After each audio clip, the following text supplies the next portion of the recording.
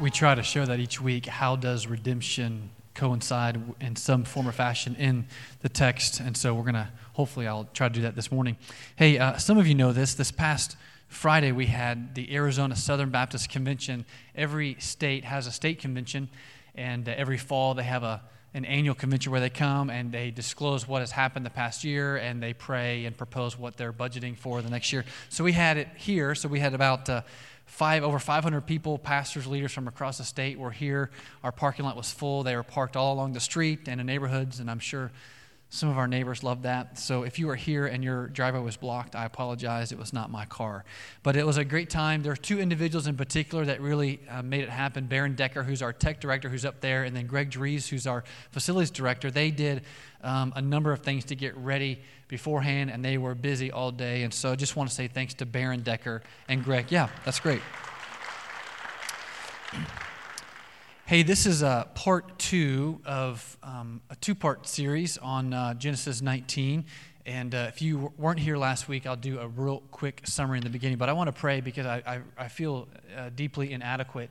And just to be honest, I feel anxious about preaching as I did last week and this morning. So let's pray together.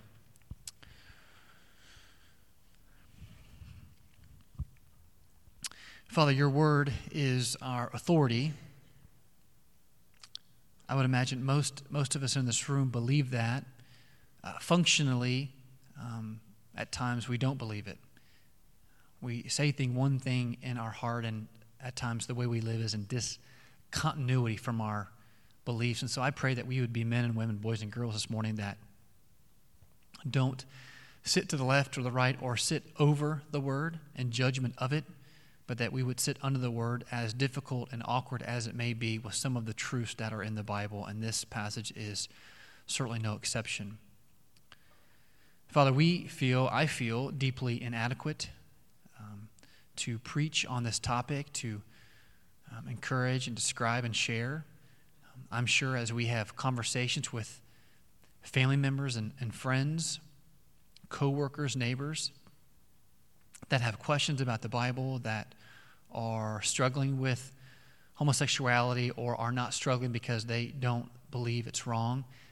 Boy, it takes a lot of love and a lot of courage to have conversations where we love people enough to enter into an awkward, difficult conversation and many times run the risk of losing a friendship. So I pray that we would think hard about the Scriptures, that we would embrace them, the easy passages to embrace, the difficult ones as well, and that you might teach us that, as Paul said in 2 Corinthians, that our competency, our adequacy for such a task, that is to represent you, does not come from ourselves, does not come from education, does not come from charisma, does not come from being a Christian a long time, but comes from you. And so give us courage, give us listening ears and seeing eyes and receptive hearts, that we might hear the Bible and truth. And Father, where I preach and teach things that are not right, may you shut my lips.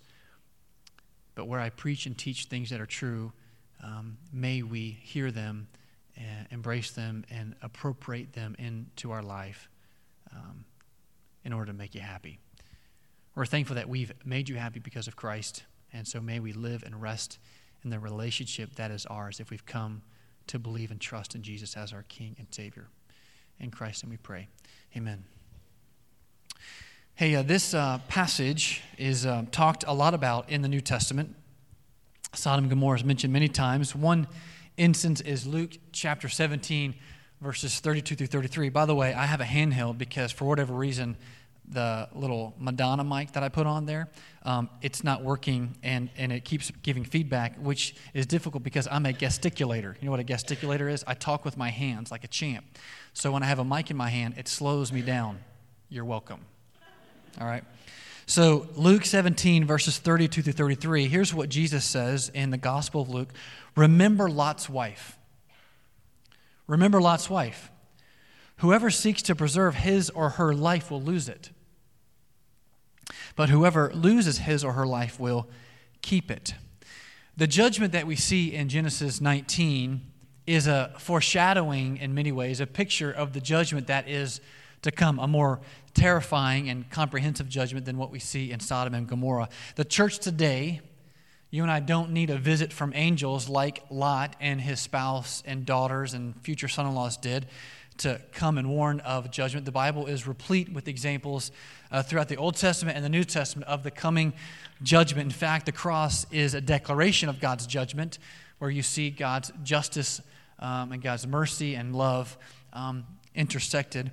But we see in Luke 17, verses 32 through 33, Jesus says, remember Lot's wife. Why? Her heart was attached to what was in Sodom. She had become acclimated and she was comfortable living there. She's the individual who looks back with, as one writer says, regretful longings upon possessions and enjoyment. And oftentimes when you have a conversation with somebody who is contemplating become a Christian, at times they'll say, I'm not sure I want to give up this, or it means I'll have to change that. And it certainly does. We don't tell people clean themselves up to come to Christ, but we do know that once we come to Christ, Christ is in the business of making us more like Him. But there are times where people say, I do not and I will not give up that. I long for other things or ambitions or pursuits. And we see, as I said last week, what we look at, we often become, and what we want, we often get.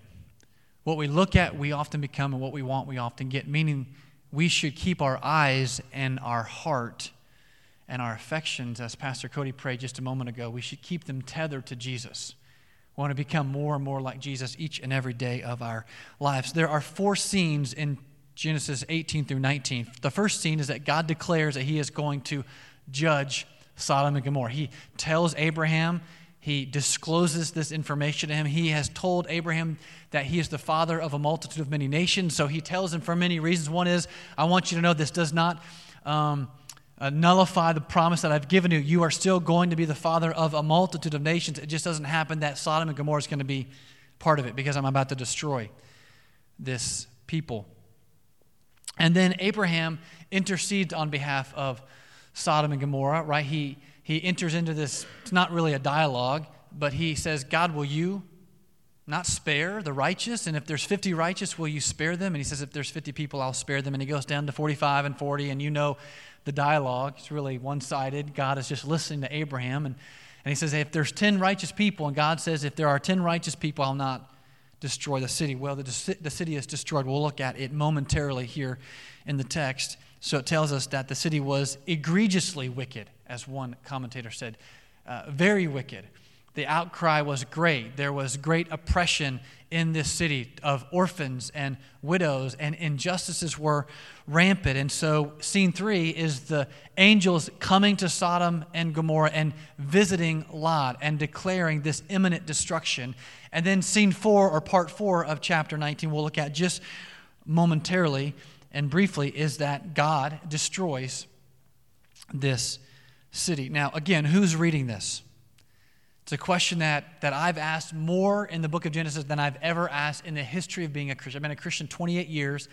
I've preached 15, 16, 17 books of the Bible as I've been a lead pastor for about a decade. And I have asked the question, who is this written to, more than I've ever asked it, because I have struggled with this question. What is the point of Genesis 19? What does it mean? What's the application? This is something long ago. It's a controversial text. What application does it bear upon my heart as a believer in the 21st century, November 18, 2018? And so we're going to hopefully answer that question this morning, and hopefully we try to answer it each and every week. But the big idea that I want you to see is that failure to adhere to God's ways, same thing 3 Sundays ago, same thing 2 Sundays ago, and same thing this morning, failure to adhere to God's ways, specifically of justice and righteousness, can bring about judgment, even horrific judgment. People who have not come under the promise of Christ, who have not believed in Jesus, trusted in Jesus, the Bible is very clear, John 3:17 and a multitude of other verses, that person stands in unbelief, and there is no neutrality with God. We are either for Him or against Him, and even in our deliberations or in our exploring and discovering or asking questions about the faith, which is right and good and godly, in that moment we stand under the wrath of God. Jesus says Himself in John 3:16 and 17 and following. And so failure to keep the way of justice and righteousness can bring about horrific judgment. We see judgment in this passage, and we also see deliverance. Now, if you weren't here last week, I want to, by way of a summary, and even if you were, I want to just give a real quick couple minutes of summary, because it's really important to understand this text. Because there are many people who want to believe the Bible, but want to reinterpret passages so as to give them freedom for particular beliefs or particular behaviors. A major interpretation of Genesis 18 and 19 is an understanding of the sin in Genesis 19 was not that of homosexuality, but was that of a lack of hospitality. If you look at Genesis 19, verse 5, again, just to be redundant, and they, the men of Sodom, young and old, and they called to Lot, "Where are the men who came to you tonight?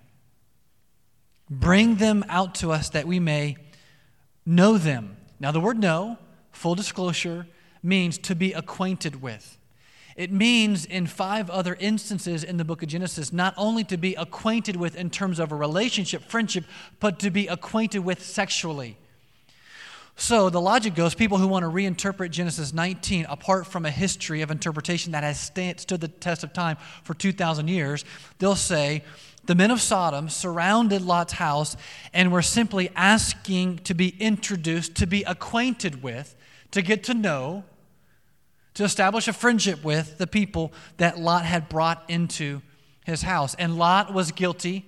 They would say, people who want to reinterpret Genesis 19, they would say Lot is guilty of the disrespect and the disgrace of not showing hospitality, which is very sacred in Middle Eastern culture. You can go there today, people who do not believe what you believe, they'll have you into their home, they'll make you a feast, a sumptuous feast, they'll be cordial and gracious and kind, because hospitality is woven into the fabric of their culture.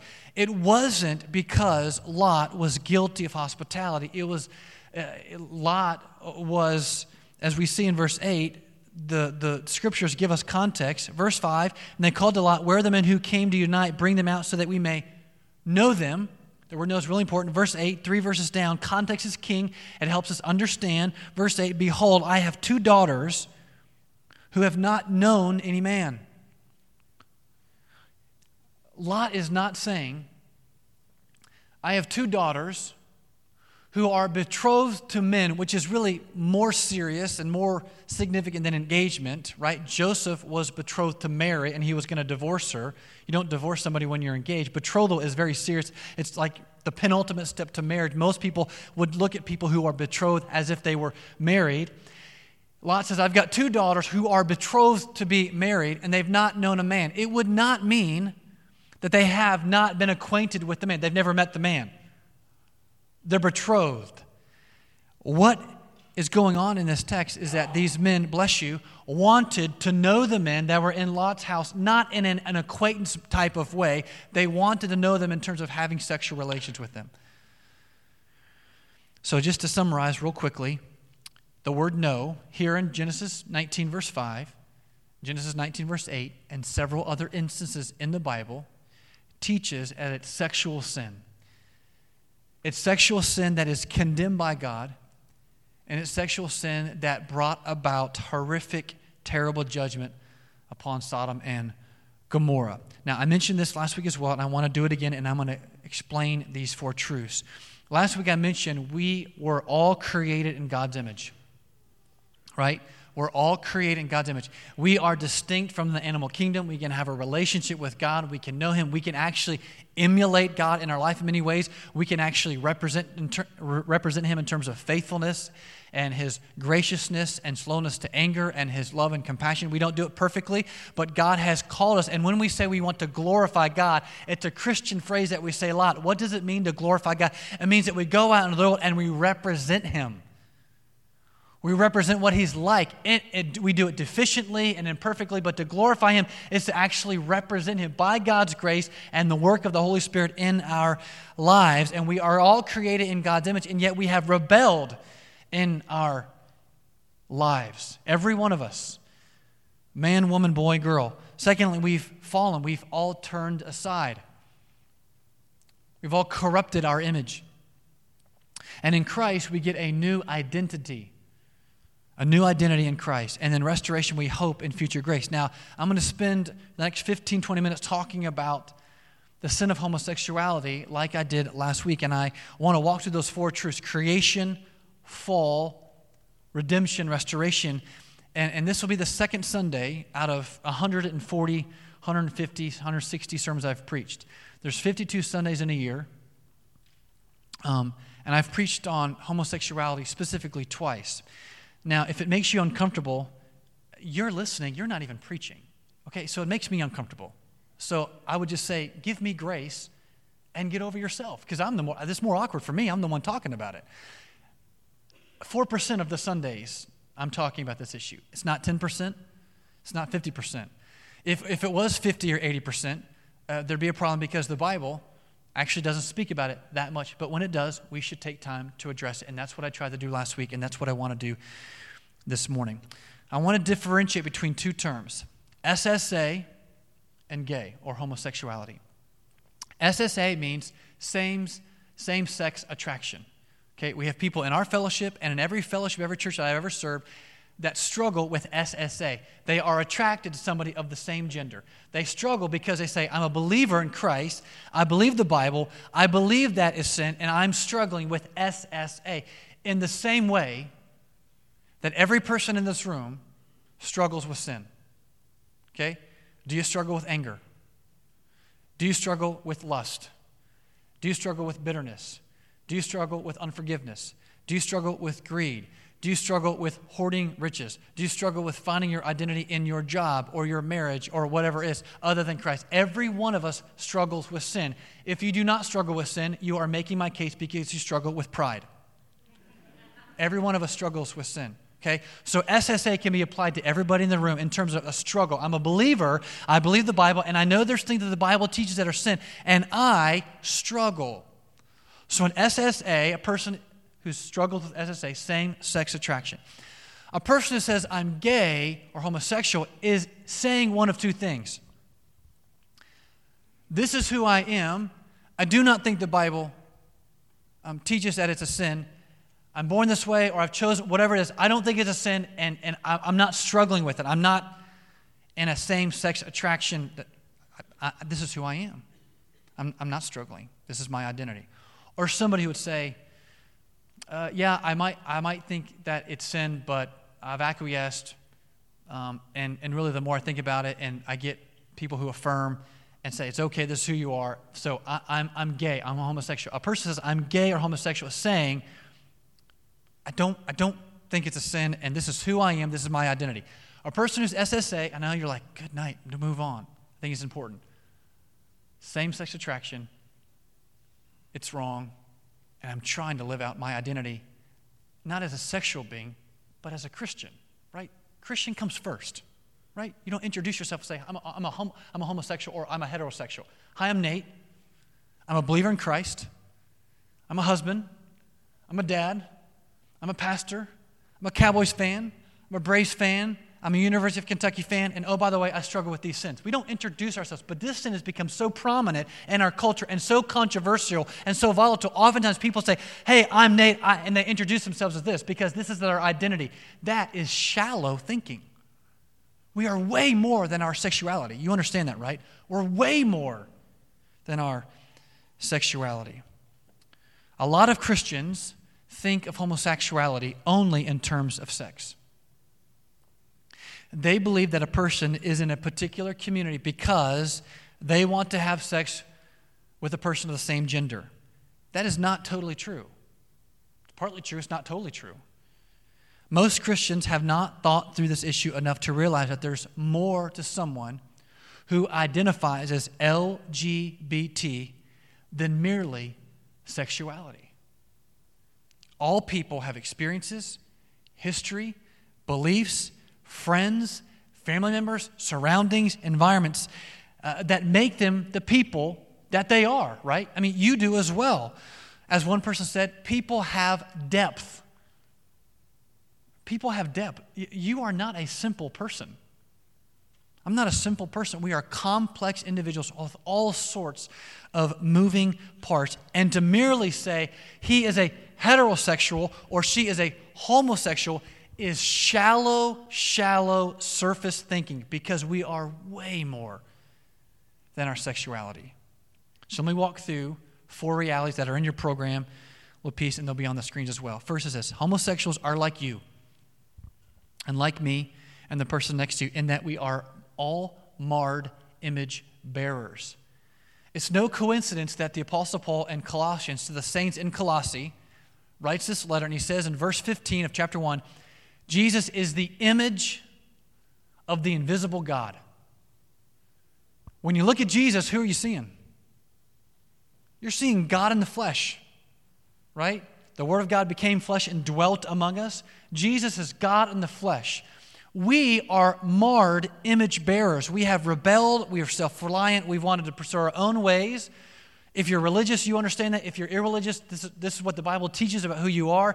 And so when we become a believer in Christ, our image, which is tainted and marred and corrupted and sinful, is made new in Christ, because Christ is the image of the invisible God. So when God sees Jesus, he sees the Son. And when he sees us, if we're in Christ, we have a new identity and image in morality, in religious works. No, in Christ. Reality 2, homosexuals have turned aside. All sin is twisted. Do you know that all sin is twisted? When I grab somebody out in the hall and I gossip about them and I malign their character, you know that that's a twisted form of speech. We're using speech. We're using our tongues in ways that dishonor the Father. It's twisted. Do you know that when we're jealous and we look to the left and right and we see what she has or we see what he has and we want that, you know that's twisted? Do you know when we look at married couples and we say, I wish I could have it as easy as them, or I wish I could have kids like that, or I wish I could have a kid, whatever it is, all sin is twisted. The Apostle Paul mentions homosexual acts in Romans chapter 1, verse 26, and he says they're contrary to nature. But he's emphasizing that homosexuality is a physical illustration of a spiritual condition. Homosexuality is a physical illustration of our spiritual condition. The bodily inversion reflects our spiritual inversion. We're all made in God's image, but through birth and choice, we've all turned aside, and the image of God is distorted and perverted. And like spiritual zombies, as Paul says in Ephesians chapter 2, verses 1 through 3, we're dead. We're spiritually dead in our trespasses and sins, following the course, the path, the trajectory of this world, not the world to come, following the prince of the power of the air, the devil, carrying out the desires of the body and mind. We are victims swept along by desires, environment, surroundings, and yes, even as Paul says in Ephesians 2, demonic forces. This is why homosexuality at times doesn't feel like a choice when I talk to some of my friends. This is also why when you get sinfully angry, it doesn't feel like a choice. This is also why when you're bitter and enraged with resentment, it doesn't feel like a choice. You feel like your sin has been thrust upon you and you have no choice but to succumb to this. Have you ever been there in your sin at times? You feel like this, I don't even feel like I had a choice. Unforgiveness, bitterness, anger, jealousy, greed, covetousness, whatever it is. At times, I don't feel like I have a choice. And we know that the scriptures teach that we do. But it's complex, isn't it?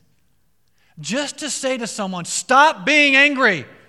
Stop being bitter. Stop being unforgiving. That's really not helpful. You understand that, right? It's really never helpful because sin and our lives are complex. And the Bible actually speaks to how we can actually walk in a way that honors Christ. We, as people, have been drafted by strong forces and are engulfed by all sorts of painful, difficult, complex experiences. Our stories differ. And if you go north, a month or two ago, you'd see the leaves changing color, right, in the fall. We don't have that here. But just like leaves vary in color, our lives vary in uniqueness in terms of our particular struggles, but we are the same. We are made of the same stuff. We're made of the same stuff. Third, homosexuals and sinners alike can find a new identity. I love this. Homosexuals can find a new identity. A Christian is an image bearer of the King of the universe, and oftentimes they mislabel themselves things such as, I'm an alcoholic, I'm a loser, I'm a workaholic, or I'm a homosexual. God refuses to leave us to those labels. He refuses to leave us to those labels. I'll tell you one of the problems I have with certain rehabilitation programs, with people who have substance abuse. They introduce themselves, hi, my name is Nate, I'm an alcoholic. I may not have drank in 2 weeks or 2 hours or 20 years or 60 years, but that is still a label that I use for myself. The Bible doesn't do that. You understand that. The Bible does not do that. The Bible says I'm a believer in Christ. My struggle past, even in the recent past, does not define my identity. Who defines my identity? Not society, not culture, not a program, not Nate, not the church, not politics. The Bible says God is the one who determines our identity. And when you're a believer, your identity has changed from whatever your sin was to now, I'm a son and a daughter of the King. End of the story. So the next time you want to introduce yourself, and don't do it. Just remember, if Nate hears about it, he'll be annoyed and he'll incorporate me into the sermon. I won't do that, but we should introduce ourselves as a believer. I'm a believer. My sin does not define me. For our sake, He, the Father, made Him, Jesus, who knew no sin, to be our sin, so that we might become the righteousness of God. God gives us Jesus' righteousness. As I've said many times, there's this great cosmic exchange where Jesus takes our sin and we get the righteousness, the obedience, the purity of Jesus. Jesus absorbed our sin on the cross, rose again so that we could, Ephesians chapter 4, verse 24, put on the new self, the new identity, created after the likeness of God in true righteousness and holiness. And I love this statement. The gospel of Jesus, the good news of Jesus, the message of Christianity is not an invitation to do better or try harder. The gospel of Jesus, the message of Christ, the good news of Christ is not an invitation to do better or try harder. It is a death certificate that unfolds into a birth certificate, providing us with a renewed identity.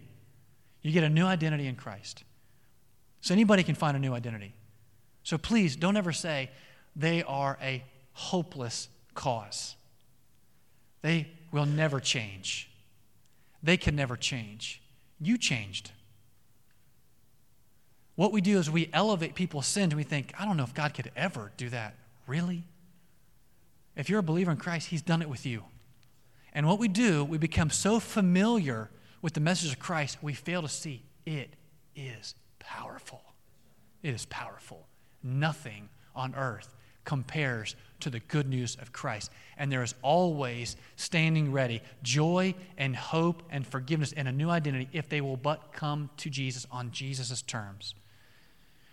Fourthly and lastly, not lastly of the sermon, fourthly of this point, we're moving on to a couple more things. Homosexuals and heterosexuals like hope in grace together. The Christian life is a call to live with other men and other women, to live in community. All cravings still pursue us, right? We have people who still go through different cravings, and if change, hear me out, if change means that the homosexual will never hear the voice of homosexual desires, then change may be a delusion. But what fornicator, gossip, thief, adulterer, liar, who's come to faith in Christ never expects to hear the invitation back to lusting, stealing, gossiping, or deceiving? My point is, I'm a believer, but I have not arrived where I do not struggle. For some of you, it makes you deeply uncomfortable that your lead pastor actually talks about his struggles. I want you to know I struggle mightily. I am glad at times there's not a camera that watches me every single minute of my day. Because you'd say, I'm not sure I want to listen to him preach. And if we had a camera follow you, I'd say, I'm not sure we want to let you in the door. It works both ways, my friends. We struggle together. We struggle together. And what do? We hope and future grace. Grace has saved us, right? For you're saved by grace through faith in Christ. It's not by works. It's through Jesus.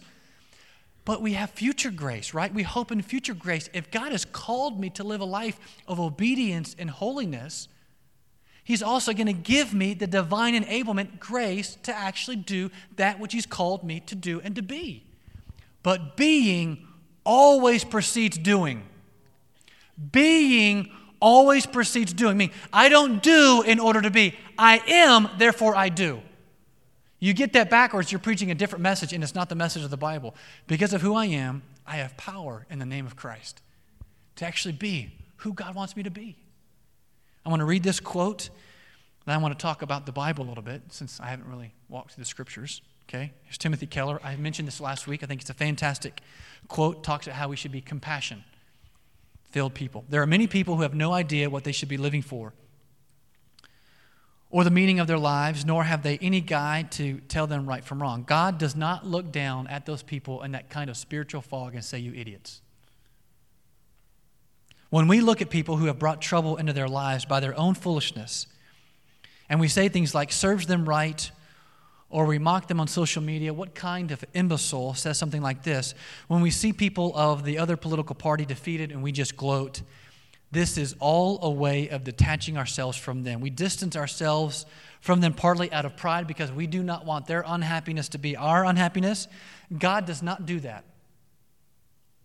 God does not do that. Real compassion, the voluntary attachment of our hearts to other people, means the sadness of their condition makes us sad. It affects us. That is deeply, deeply, I think, uncomfortable. But it's the character of compassion, and it's the character of the compassion that we see of God. Voluntary attachment to you and to me. And yet we see in this passage failure to keep the way of justice and righteousness can bring about judgment, even horrific judgment. The first 14 verses of chapter 19 are the account of God sending a warning to His people that judgment is imminent. It's coming. And Lot attempts to relay the message, and how do his future son-in-laws respond? They laugh. They think he was jesting, joking. Now, I don't know what that means. It could mean that Lot was the consummate jokester. It could mean that Lot didn't have integrity, that he would often say, do as I say, not as I do. It could mean that his son-in-laws, future son-in-laws, did not have much respect for him. It can mean a whole host of things. Regardless, his son-in-laws laugh, reminiscent of Sarah who laughed. Remember, the father, he revealed himself as Adonai, a God who actually performs miracles by way of His majestic power and might. Adonai is what the word means. God says, Adonai says to Abraham, Abraham, you're going to have a child. You're going to be the father of a multitude of nations. And this promise is not going to come through Ishmael. It's not going to come through your servant Eleazar. It's not going to come through Lot. It's going to come through Sarah. Biologically, she's going to have a child. His name's going to be Isaac. And when she said that, you know what Sarah did? I am past the childbearing age. She was like 85. Okay, now it's kind of old. I'm not saying you're old. I'm saying if you had a child at 85, you'd be in the Guinness Book of World Records. You'd probably get some money. That'd be amazing. Sarah's like 85. She's past childbearing age and she laughs. She laughs or scoffs at a promise of God that is revealed to her. The son-in-laws laugh because of a different promise. The promise of imminent destruction. I was talking with a friend of mine in weeks past who, he and I have very different beliefs, and I was talking to him about this passage and many other things, and I got really emotional. I got teary-eyed. I was trying to hold my stuff together, and I couldn't hold it together.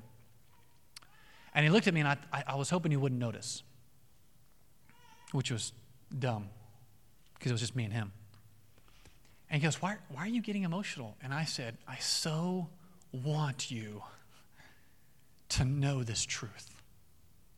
I so want you to find joy in your life and rest for your soul that is pursuing all other things other than God. And I'd love to be able to tell you in weeks past, he walked away and says, you know what? It's time that I follow Jesus. That's not where he was. It's not where many of your family members are. It's not where many of your friends are. And they stand under the wrath of God, the Bible tells us. Failure to adhere to God's ways, which is all of us, amounts to potentially horrific judgment. And son-in-laws, we're going to experience that here momentarily in the text. But Lot is not much better, is he? How does Lot respond? He tarries. He lingers. He waits. I love what Claude King and Henry Blackaby in a Bible study that I did like 25 years ago called Experiencing God. He says that delayed obedience is disobedience. I mean, that's like the one thing I remember. There was like a 200-page Bible study, but that was enough. Delayed obedience, disobedience. If God has said something in his word, our only right response is to obey immediately. It does not mean it's easy at times. Sometimes it will be unbelievably difficult. But delayed obedience is disobedience. Lot was disobedient. He was lingering, waiting, tarrying. And the Bible says that the angels grabbed him, and it says God was merciful. The word merciful means and teaches us, it's speaking about compassion that leads to delivering or sparing somebody from judgment. God was merciful. He delivered Lot and spared him from judgment to come. He showed him mercy. And what do the scriptures teach? If you look down at verse 23, the sun had risen on the earth when Lot came to Zoar or Zor. Then the Lord rained on Sodom and Gomorrah sulfur and fire from the Lord out of heaven, and he overthrew those cities and all the valley and all the inhabitants of the cities and what grew on the ground. But Lot's wife behind him looked back, and she became a pillar of salt. Now, Nate, did she become a pillar of salt? Either she became a pillar of salt, or the writer of Genesis is telling us something that she became, and it was not good. Whatever happened to Lot's wife is not something that you want for your life, okay? She looked back, and Jesus says in Luke 17, verse 32, remember Lot's wife. What'd she want to do? She looked back. She was given specific instructions. Don't do this. She looked back. She longed for Sodom and Gomorrah. She wanted to be there. She longed for that, and she became a pillar of salt. And Abraham went early in the morning to the place, verse 27, where he had stood before the Lord. And he looked down toward Sodom and Gomorrah and toward all the land of the valley. And he looked, and behold, the smoke of the land went up like the smoke of a furnace. So it was that when God destroyed the cities of the valley, God remembered Abraham and sent Lot out of the midst of the overthrow when he overthrew the cities in which Lot had lived. God remembered Abraham. As I've said countless times, the phrase God remembers means that God is not stagnant. He's not aloof, but he's action-oriented. He's moving towards Abraham. He's moving towards Abraham and wants Abraham to know, I've not forgotten the promise that I've made to you. I know when I said the father of a multitude of nations is your new name, Abraham, and you're looking at the smoke rise from Sodom and Gomorrah, and I've decimated that city because they were wicked and evil, egregiously wicked, and you may be thinking, God's not going to be faithful. I remember you, Abraham. I remember. Now you say, Nate, I appreciate last week. We had no song of response. The sermon was heavy. Please, for the love of God, tell me that you are going to give me some good words here. Not yet. Look at verse 30.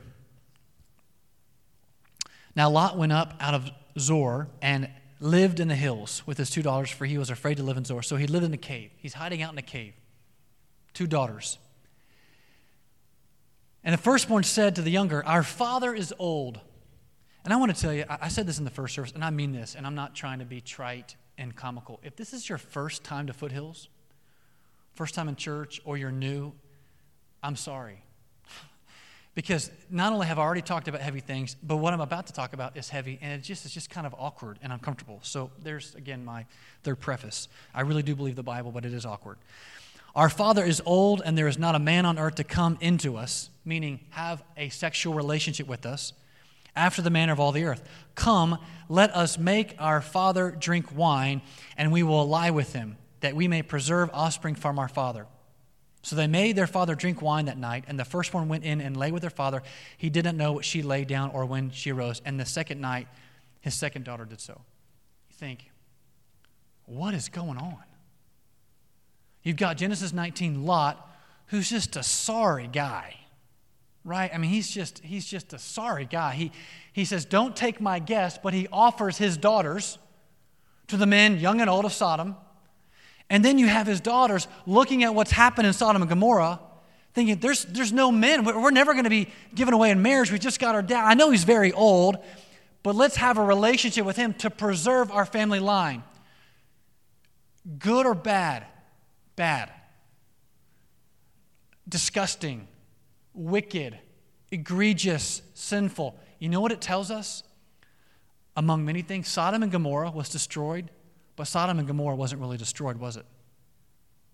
Who did it follow? Lot and his daughters.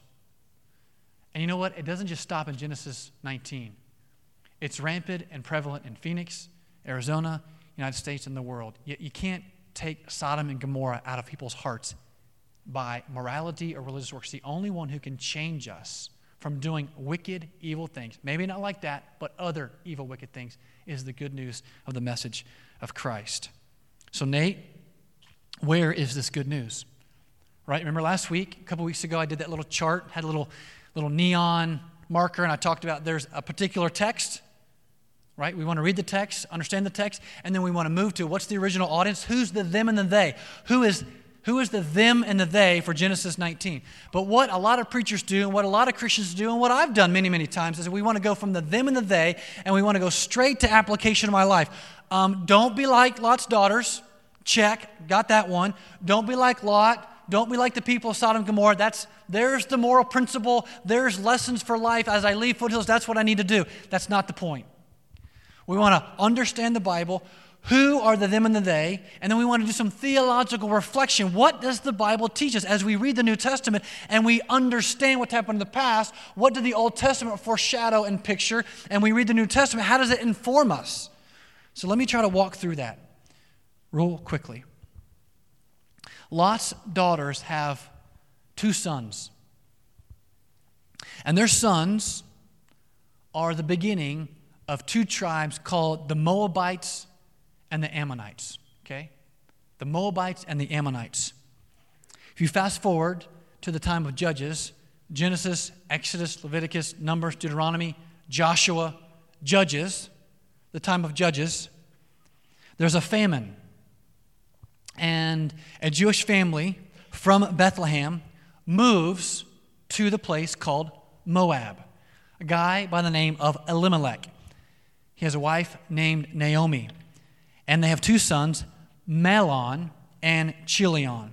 And they immigrate to the nearby country of Moab. Elimelech dies. Naomi's husband dies. And their sons marry 2 Moabite women. Mahlon marries Ruth and Chilion marries Orpah. What happens to those men? Both of their husbands die. So they are left husbandless and Naomi is left sonless. And they stay in Moab. Ruth does with Naomi. And eventually Ruth meets a man named Boaz. You still with me?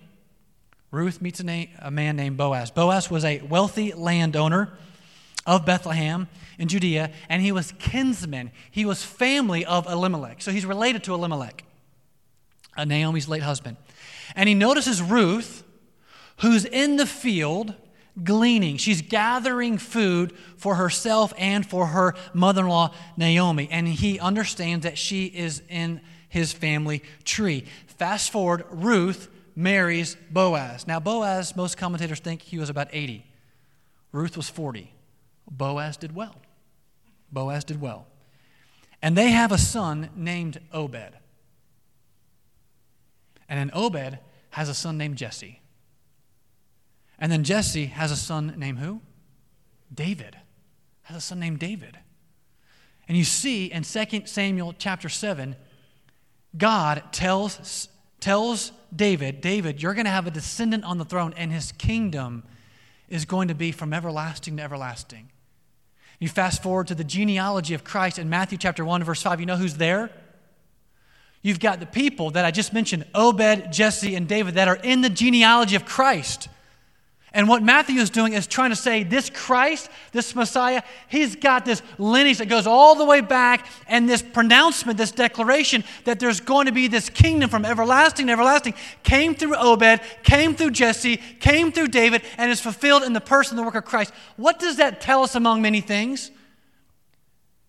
God can take horrific, evil, wicked circumstances and do what? Make good come out of them. Amen to that. The word amen means let it be done. He can take horrific, evil, wicked circumstances and bring good out of it. And that's really the Father's M.O. That's how he operates all the time. Think of Romans chapter 5, verse 8, which we say all the time. God demonstrates his own love for us that while we were yet sinners, Christ died for us. God demonstrates his love that while we were yet sinners, not when we had it all together, not when we were moral and clean cut, not when we smelled good, not when we started attending church, not when we started acting the way Christians are supposed to act, not when we started wearing Christian t-shirts and listening to Christian music and being part of the Christian subculture, not even when we started believing. Christ died for us when we were enemies, when we didn't want anything to do with God. What does he do? He extends an offer of a relationship to us. So having the mindset that people have to clean themselves up in order to come to God is antithetical to the Scriptures. But also, as I've been trying to say since last week and today, having a mindset where everyone else is different and I'm better and I've reached and I've arrived is a fast track to being a grace failure. Christians are grace people. You are a believer because of grace. You have your opportunities because of grace. You have your privileges and your honors and your identity because of grace. Everything you have is grace. It ultimately is not because of you. It's because of the gracious disposition and action of the Father. So as I close, what do? That's why we need to continually keep our eyes on Jesus and have him inform us, his word, about sexuality, about marriage, about identity, about parenting, every single thing in our life. Because what we look at, we're going to become, and what we want, we often will get. Virgie Brown said this: true joy is found in the will of God. This is so true for people who are struggling with all sins or aren't struggling and think, this is who I am. True joy is found in the will of God. The world lies and promises that we'll be happy and free if we just let go of our prudish ways and follow our passions. As someone who has sat with people who have gone down that path, let me tell you how it ends. It always ends in despair and pain and brokenness. If not in this life, and it does in this life, we just do a masterful job of concealing it. But if people want to act as if there's really not despair and brokenness and suffering, it will end that way in the life to come. Do not believe the world's lies. Jesus offers us something greater than the lesser pleasures of this world. He gives us himself. God has blessed us in Christ. We have every spiritual blessing we could ever need or want, and the delight of knowing God and living according to his purposes is more exhilarating and fulfilling than any other pursuit the world says pursue. Which is why every single day, we need to ask for grace and to sit under the power of the benevolent King and sovereign King of the universe, who meets us where we are, who takes broken sinners, heterosexuals and homosexuals alike, and gives them a new identity as son or daughter, and gives us an inheritance that is beyond anything that we could ever imagine. God is for you, he loves you, and he is relentless in his pursuit of you. Amen? Father, thank you for the truth of the Bible. Help us to be men and women that come under your word.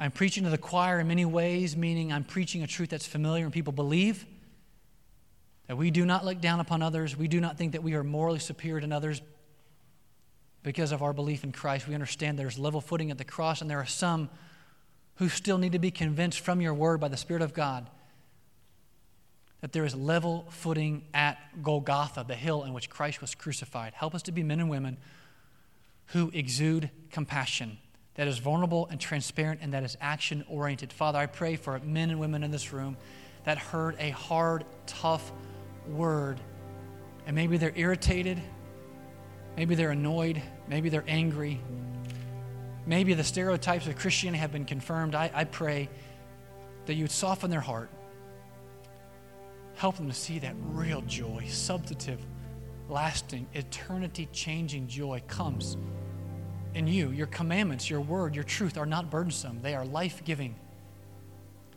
And yet, Father, it does not mean that walking the Christian life is not fraught with all sorts of hardships and difficulties. But you call us out of our sin and place us in a community of believers called the church. May this church more and more increasingly be a church that is humble, that is compassionate, that is loving, that doesn't nullify the truth, that stands firm on the truth, but does so in a way that makes Jesus smile. Father, would you do that in our hearts? Would you do that in our fellowship? Would you please do that? Please do that. In Christ's name we pray.